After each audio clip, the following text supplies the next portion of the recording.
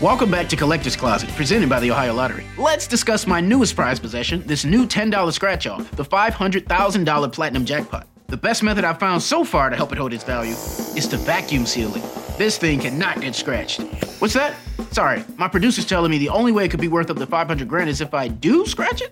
Okay, well, in that case, definitely don't overprotect your $500,000 Platinum Jackpot scratch-offs. Play them. Lottery players are subject to Ohio laws and commission regulations. Play responsibly. There's a new class of blockbuster drugs. Drugs like Ozempic. They're changing bodies. And all of a sudden, just the weight starts falling off. Fortunes. It just got too expensive. They're just bank breakers. And industries. There was a lot of excitement. There was a lot of skepticism. The impact of these drugs, from business to health, is just beginning. From the Journal, $1 Trillion Shot. Find it in the Journal feed wherever you get your podcasts. In the year leading up to the 2020 election, we're counting down the biggest scandals in American political history. This is number 39, the Kansas Territorial election of 1855, an affair of epic proportions involving homesteaders, voter fraud, and armed rebellion. The 1850s found droves of East Coast families packing up their row homes and looking west, to Kansas specifically. But this mass migration was far from spontaneous. New Englanders were bombarded with ads encouraging them to ho for the plains of Kansas. The posters suggested a new life with plenty of cheap land was just across the Mississippi. If the travel expenses were prohibitive, the New England Emigrant Aid Company, or NEEAC, offered to subsidize the moving cost for each individual. Talk about incentives. There was, of course, a reason. Future Massachusetts Congressman Eli Thayer, the head of the NEEAC, was desperate. Northern abolitionists needed to get bodies into Kansas and fast, or the Southerners would. So to keep the new state free of slavery, the NEEAC gave out not only money, but rifles. If Kansas had to bleed for freedom, then at least free soilers would be ready.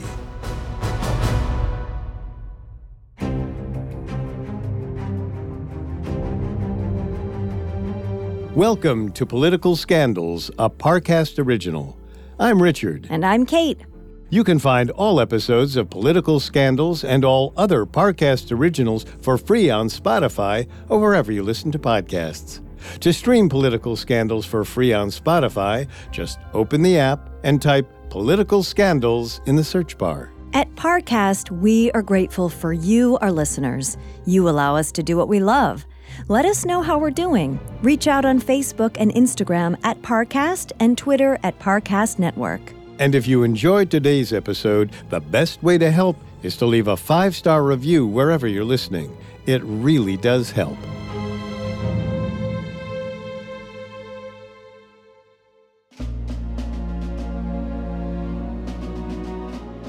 Today's story is about the fight between Northern abolitionists and pro-slavery Southerners. But we're not talking about the Civil War. Rather, the fight for legislative control of one scrap of unincorporated plains. Before we get into that particular battle, let's delve into some of the history that brought Kansas into the debate at all. All the commotion began in April of 1803, when the U.S. acquired a group of Midwestern territories from France, the granddaddy deal known as the Louisiana Purchase. Politicians thought they'd hit gold, but quickly, some of that glitter started to wear off. The question of what to do with these glorious new territories was colliding head-on with one of the most furious contemporary debates in America. The one about the future of slavery. After all, as new territories entered the Union, they'd have to either outlaw slavery or accept it. And that could upset the increasingly tenuous balance of power between northern states and southern states. The Missouri Compromise of 1820 was the first major attempt to address the question and mend the growing rift between North and South. It admitted Missouri to the Union as a slave state, Maine as a free state, and dictated that territories north of the 3630 parallel would not allow slavery. This, it proposed, would keep the balance equal. Of course, tensions mounted anyway. Hence the Compromise of 1850, another stopgap attempt to balance the competing beliefs of the pro- and anti-slavery camps. But instead of outlining a comprehensive plan for the unsettled Plains territories, it presented another series of horse trades for each side. For the North, California entered the Union as the 16th free state, and the slave trade was outlawed in Washington, D.C. In turn, the South was assured that there would be no laws restricting slavery in Utah and New Mexico. And though it was banned in the capital, slavery was allowed to continue in existing slave states. The most egregious compromise for abolitionists, though, was the Fugitive Slave Law, which dictated that Northerners would be legally obligated to return runaway slaves to their owners.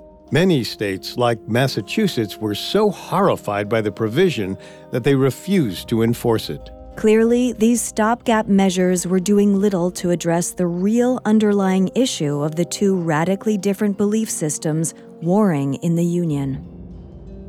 One more bill brought to the Senate floor in 1854 thought it could finally change things. The incendiary bill, titled the Kansas-Nebraska Act, was introduced by Illinois Senator Stephen Douglas. Known for his centrist views on abolition, the Little Giant had long been a proponent for popular sovereignty interpretations of the Constitution.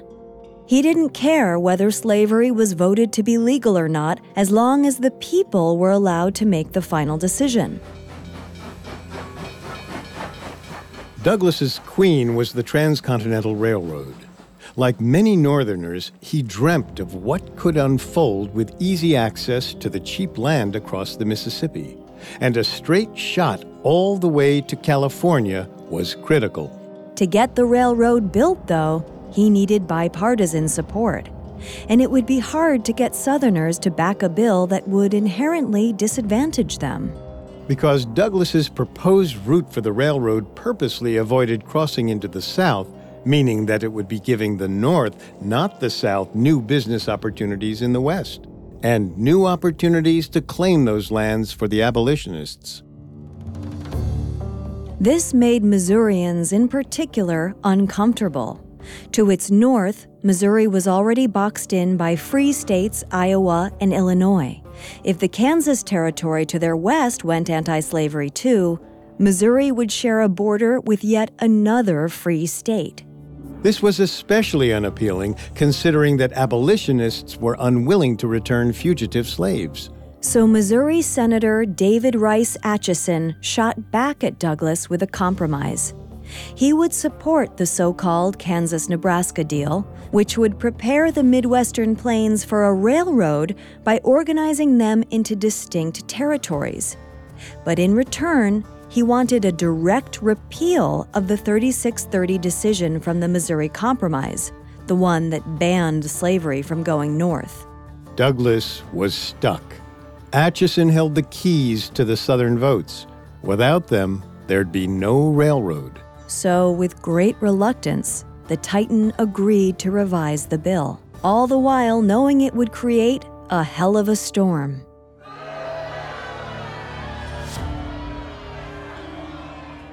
Republican senators, the abolitionist party at the time, excoriated Douglas, calling him a sellout. They couldn't believe he'd introduced a bill so lenient on slavery. Douglas pleaded with his colleagues not to fetter the limbs of this young giant, his precious railroad.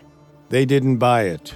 A 64% majority of Northerner senators voted against it. Douglas's appeal to the South, on the other hand, worked. 90% of Southern senators voted in favor of the Kansas-Nebraska Act.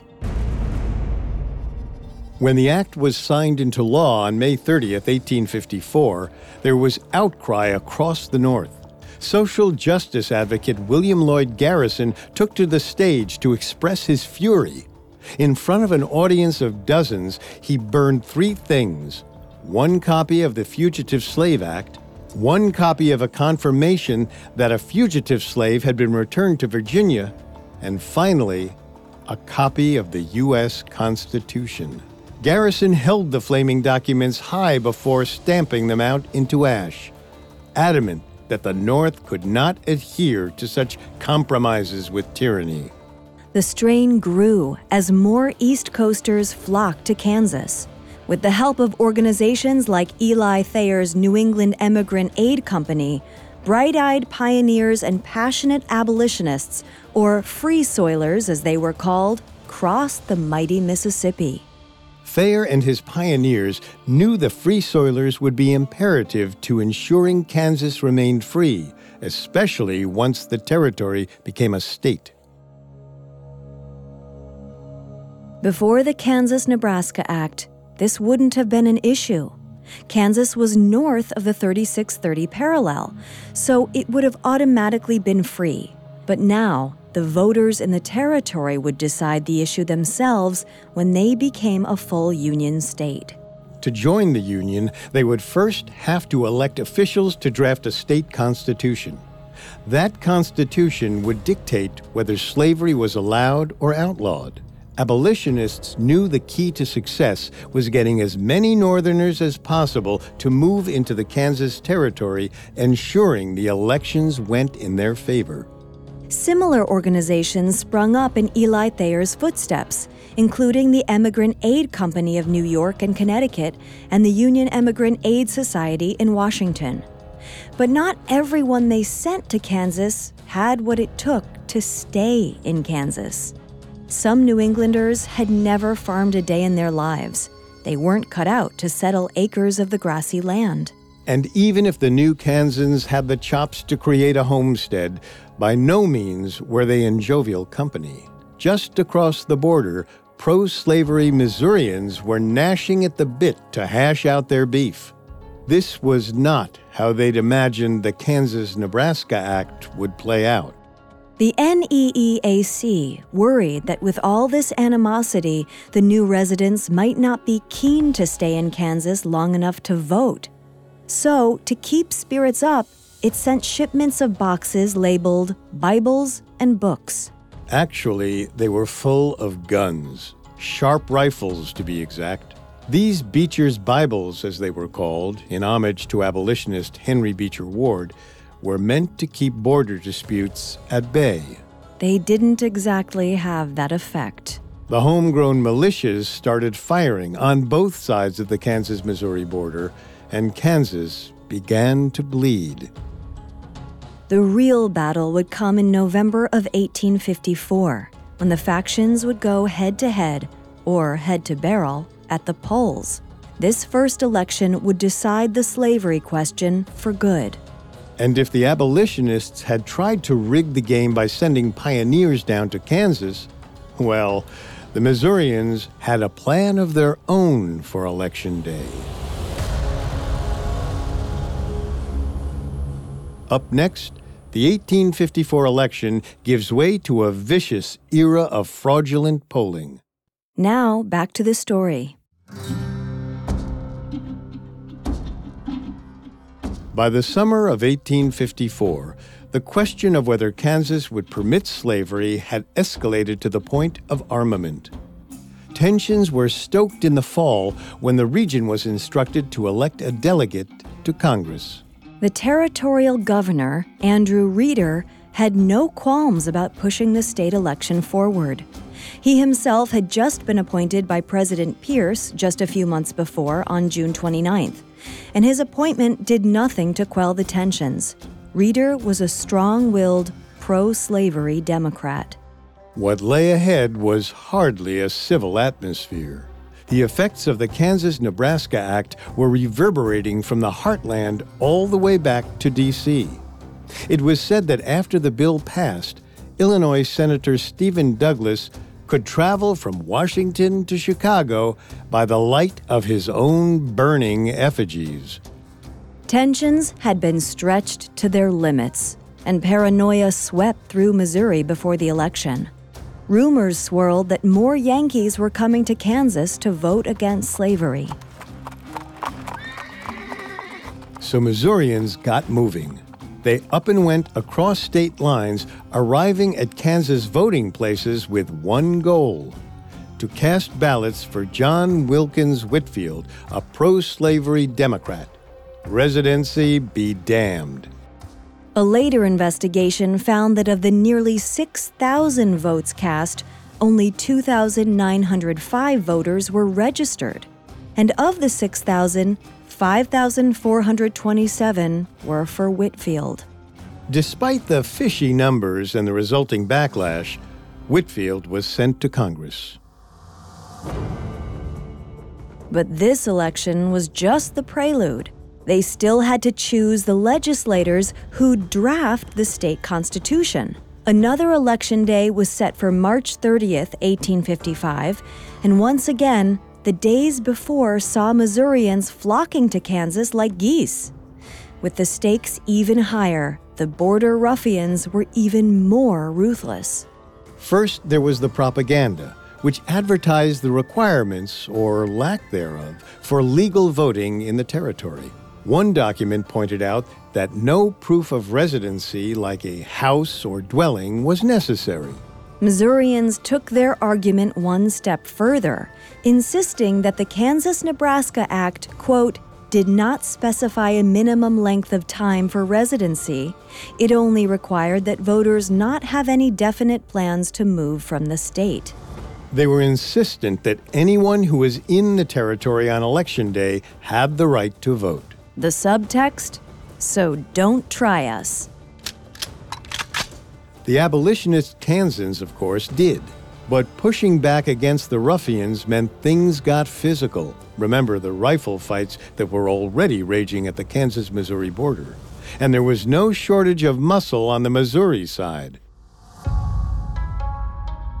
One report from Lawrence, Kansas, described an influx of 1,000 ruffians on horseback and in wagons on the day before the election.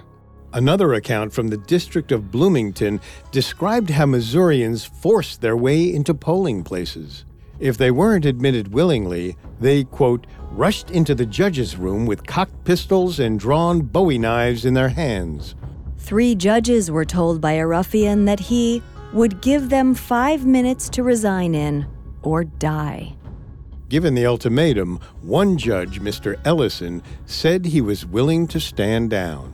Snatching up the ballot box, he ran out into the crowd, held up the box, and shouted, "Hurrah for Missouri!" However, his other 2 compatriots refused. Upon hearing this, Ellison gnashed back. If they did not resign, there would be 100 shots fired in the room in less than 15 minutes. With the help of crooks, or by sheer intimidation, Missourians were able to stuff ballot boxes left and right. And with many judges scurrying for their lives, there was no way to rectify the discrepancies. A blatant example of fraud occurred in Leavenworth, a town about 40 miles northeast of Lawrence. The ballot count showed that there were 5 times as many votes as the town's entire population. Just a day after the election, word began to circulate that Missourians had all but taken the ballot boxes hostage. The results of the election were appalling, but not shocking. The votes were overwhelmingly for pro-slavery candidates. Free Soilers were not pleased, but they hoped that if word spread of the corruption, maybe it could be remedied. They sent letters to northern newspapers and abolitionist outlets nationwide. The ruffians, however, were confident in their win and had no intention of repenting. On the contrary, they championed their corruption. One pro-slavery paper from Leavenworth enthused in its headline, "All hail pro-slavery party victorious. We have met the enemy and they are ours. Veni, vidi, vici." The article continued, "Come on, Southern men, bring your slaves and fill up the territory. Kansas is saved. Abolitionism is rebuked. Her fortress stormed. Her flag is dragging in the dust." Only a few papers in the region were bold enough to report the fraud. They feared retribution from the mob. They were right to worry. Missouri's Parkville Luminary was one of those bold few, writing that it believed its own statesmen had stolen the Kansas election. 1 week later, on April 14, 1855, a mob destroyed the Luminary's office and forced the editors to flee for their lives. Meanwhile, when individual districts filed claims to protest the votes, the investigations were lax. Governor Reeder sat on the fence. He was torn about validating the election. These were, after all, men on his side of the political divide. But there was pressure not to ignore the immense evidence of fraud. Reeder's hesitance to take decisive action was an action itself. Eventually, he certified the majority of officials elected and voided the results in just 6 of the 16 Kansas districts. The Northerners were not pleased. This was an appalling lack of justice. A representative of the New England Emigrant Aid Company in Kansas wrote back to his boss, Eli Thayer, describing the situation. There was unrest among the Free Soilers who were organizing military units to defend themselves against border ruffians.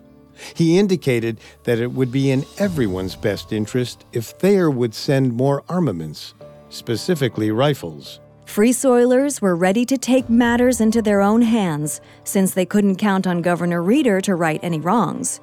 Right after he announced the first meeting of the new legislature, he issued a second update. He and his family would be taking a brief vacation from Kansas. Free Soilers scoffed at the governor's priorities. He hadn't even made a plan to choose new officials for the 6 voided districts. So they would. The residents organized new elections for May without the governor's blessing. The governing body, deemed the bogus legislature by Free Soilers, paid these elections little mind.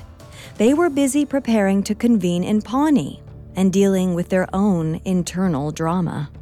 Governor Reeder's choice of Pawnee as the territory's capital was a strategic move. It was hours from the Missouri border and the Free Soiler stronghold of Lawrence. But Pawnee was more than just good for the pro-slavery faction. The good governor himself had turned out his own pockets to invest in the town. He'd purchased land in Pawnee at barn-burner prices. When Reeder announced that Pawnee would be the home of the legislature, many of the incoming officials were peeved. They protested, requesting to convene at the Shawnee Mission, a Missouri border town, instead. Reeder declined. He wasn't about to lose out on his investment. So the territory's new officials begrudgingly traveled to Pawnee for 4 days of session time. Still, in an effort to show their gall, they scorned the housing that Governor Reeder had organized. Instead, they dramatically camped in tents. Even amongst the apparently symbiotic camps of the governor and the pro-slavery officials, Kansas was a mess. But despite the hemming and hawing, the Assembly did manage to roll out legislation in its incredibly brief first session. One of its first actions was to dismiss the results of the Free Soiler organized elections in the 6 voided districts. And give the now vacant spots back to the fraudulently elected pro-slavery representatives from the March 1855 election. Judge Wakefield, one of the new anti-slavery officials whose election was overturned, remarked to his would-be colleagues, "Gentlemen, this is a memorable day, and may become more so. Your acts will be the means of lighting the watchfires of war in our land." He left the legislature disheartened, ironically on July 4th, 1855, a celebration of the young nation's independence. When word of the oustings spread back east, abolitionists were enraged. It was clear that Kansas was in a deep, dark mire of fraud and injustice. Even advocates of slavery were getting frustrated with all the Kansas drama. By demanding the state legislature meet at Pawnee, Governor Reeder was not earning himself any friends. Missouri Senator David Rice Atchison, who stood by nearly any politician furthering his cause, thought Reeder was maiming the governor's office with his personal antics. He insisted that Reeder be removed. The governor was in the middle of a political powder keg, and the territory of Kansas was about to implode. Up next, the Free Soilers make a final bid to take Kansas into their own hands. Now back to the story. By the summer of 1855, the territory of Kansas had a newly elected bogus legislature, and it was already at odds with Governor Andrew Reeder. Both houses of the legislature passed a referendum moving the seat of the Kansas territorial government to Shawnee Mission, and when Reeder vetoed it, they overrode his vote and convened in mid-July without him. Reeder's hands were tied. The legislature leaving Pawnee meant he'd lose money on the town's investment. But he had to demonstrate he was an honorable and willing politician, especially considering that his opponents, the Free Soilers, were armed and dangerous. Reeder traveled east to meet the resettled government near the Shawnee Mission, which sat just 5 miles from the Missouri border. But in his absence, the legislature had already taken swift action to rid itself of him. They'd written to President Franklin Pierce, nearly insisting that Reeder be removed from his position. Their hemming and hawing was largely unnecessary. President Pierce himself had met with Reeder in the weeks before and had all but told the governor to ready himself for dismissal. Pierce had no qualms with Reeder's actual governing of the territory, but the constant unrest was a thorn in his side. As Reeder left the meeting, Pierce said, "Well, I shall not remove you on account of your political action. If I remove you at all, it will be on account of your speculation in the lands of the territory." So when the governor received a letter officially removing him from office, it wasn't much of a surprise. A new pro-slavery governor was appointed, Wilson Shannon, who got along much better with the legislature.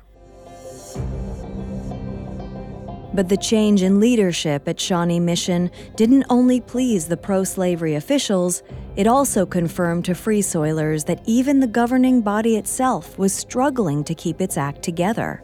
They were only further inclined to reject the legislature's, quote, bogus work. It was time to up the ante. By late August, the Free State contingent, including many representatives who had run unsuccessfully for the bogus legislature, went to Lawrence to outline their plan of action. And by no means were they organizing by secret candlelight. The Free State created their own legislature and conducted business just like their counterparts at Shawnee Mission. Neither government would recognize the authority of the other. In early October of 1855, Governor Shannon responded by proclaiming that a law and order party had been created in Kansas.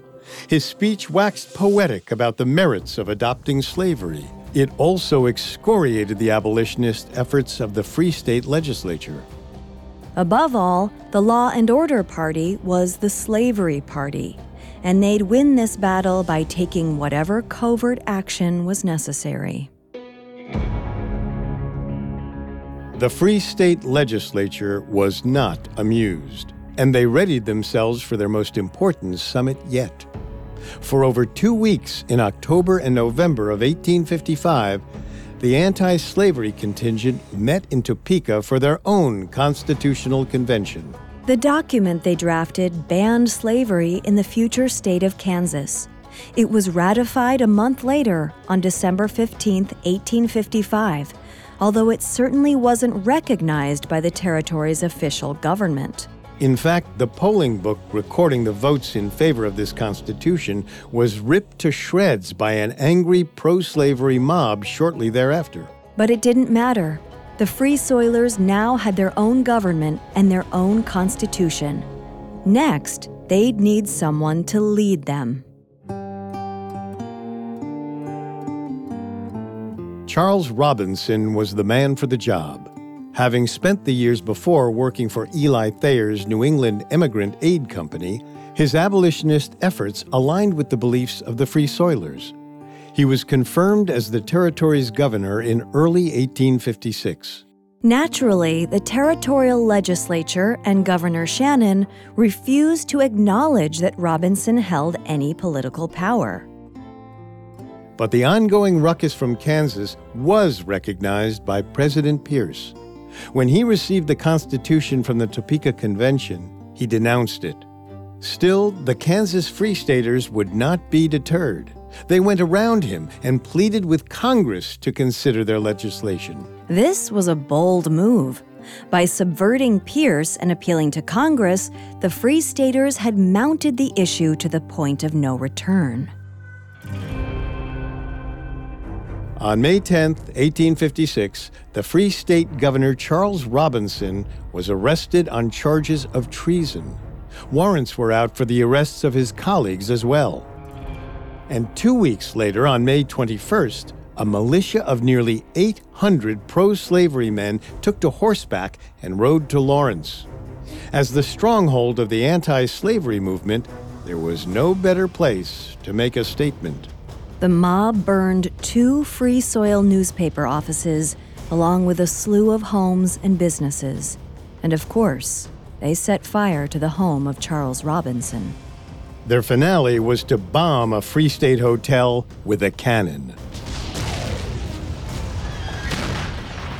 The city of Lawrence was left smoldering.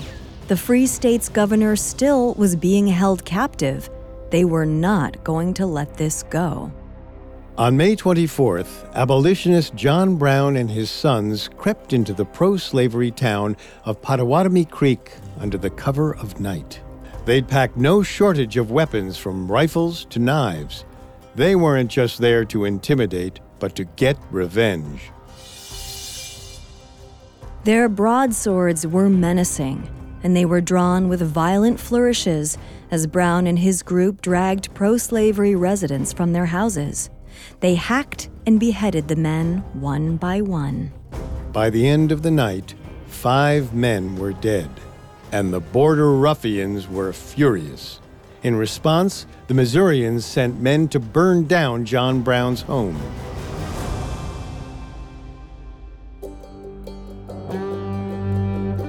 Meanwhile, despite the mayhem erupting in Kansas, the Topeka Free State Constitution was edging its way through Washington, D.C. It went to the floor of the House of Representatives in the summer of 1856, and surprisingly passed by the narrowest margin, 2 votes. The Senate, though, was not so keen. It sent the document back across the Mississippi unratified. And to counter the Topeka Constitution, a pro-slavery constitution emerged from the other Kansas legislature, which had moved to Lecompton. The odds looked distressingly good. Newly elected President James Buchanan was prepared to sign off on it. But Free State Governor Robinson, who'd finally been released from arrest, was ready to stop that new constitution in its tracks. The next official election was held in 1857, and this time, the border ruffians didn't bother to interfere. Free Staters won back some seats in the legislature they'd once deemed bogus. With a portion of control, they were able to push the Lecompton Constitution back to the polls for a vote. When the people went to the polls in January 1858, they rejected the Constitution by a decisive margin of 10,226 to 138. Hot off their victory, the Free Staters pivoted to propose yet another anti-slavery constitution. Unfortunately, it too was ultimately rejected. But the Free Staters kept at it.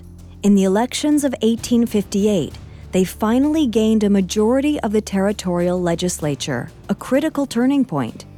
With this support, they were able to reject pro-slavery legislation and create another new constitution. This document was ratified with haste at a state level and then sent, with fingers crossed, to Washington. In the spring of 1860, the House of Representatives voted to approve the Constitution.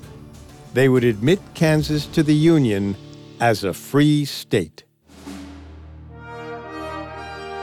Kansas was officially admitted on January 29, 1861, under the governance of Charles Robinson. Free Soilers savored the victorious end to the nearly 7 years of civil unrest. However, the victory was brief. Kansas' admission to the Union by no means marked the end of the slavery question. In fact, the events that unfolded across the plains over those 7 long years foreshadowed what was to come for the entire country. Less than 4 months after Robinson took his seat as the head of the state of Kansas, Fort Sumter was bombed by the Confederacy. The Civil War was underway. Bleeding Kansas was just the first tear in what would quickly become a hemorrhaging country.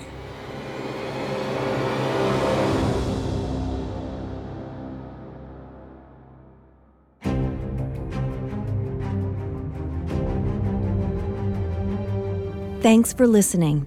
Next week, we'll hop forward 2 decades to look at number 38 on our countdown, the Whiskey Ring Scandal. Following his Civil War victory, freshly minted President Ulysses S. Grant tested his power by sitting in as a defense witness on a criminal trial. For more information on Bleeding Kansas and its role leading up to the Civil War, amongst the many sources we used, we found William G. Cutler's History of the State of Kansas extremely helpful to our research. You can find all episodes of Political Scandals and all other Parcast originals for free on Spotify. Not only does Spotify already have all of your favorite music, but now Spotify is making it easy for you to enjoy all of your favorite Parcast originals for free from your phone, desktop, or smart speaker. To stream Political Scandals on Spotify, just open the app, tap Browse, and type Political Scandals in the search bar. We'll see you next time.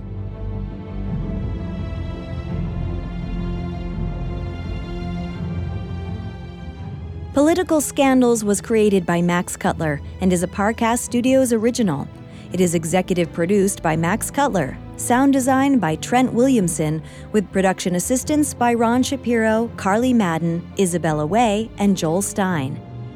This episode of Political Scandals was written by Mackenzie Moore with writing assistance by Kate Gallagher and stars Richard Rossner and Kate Leonard.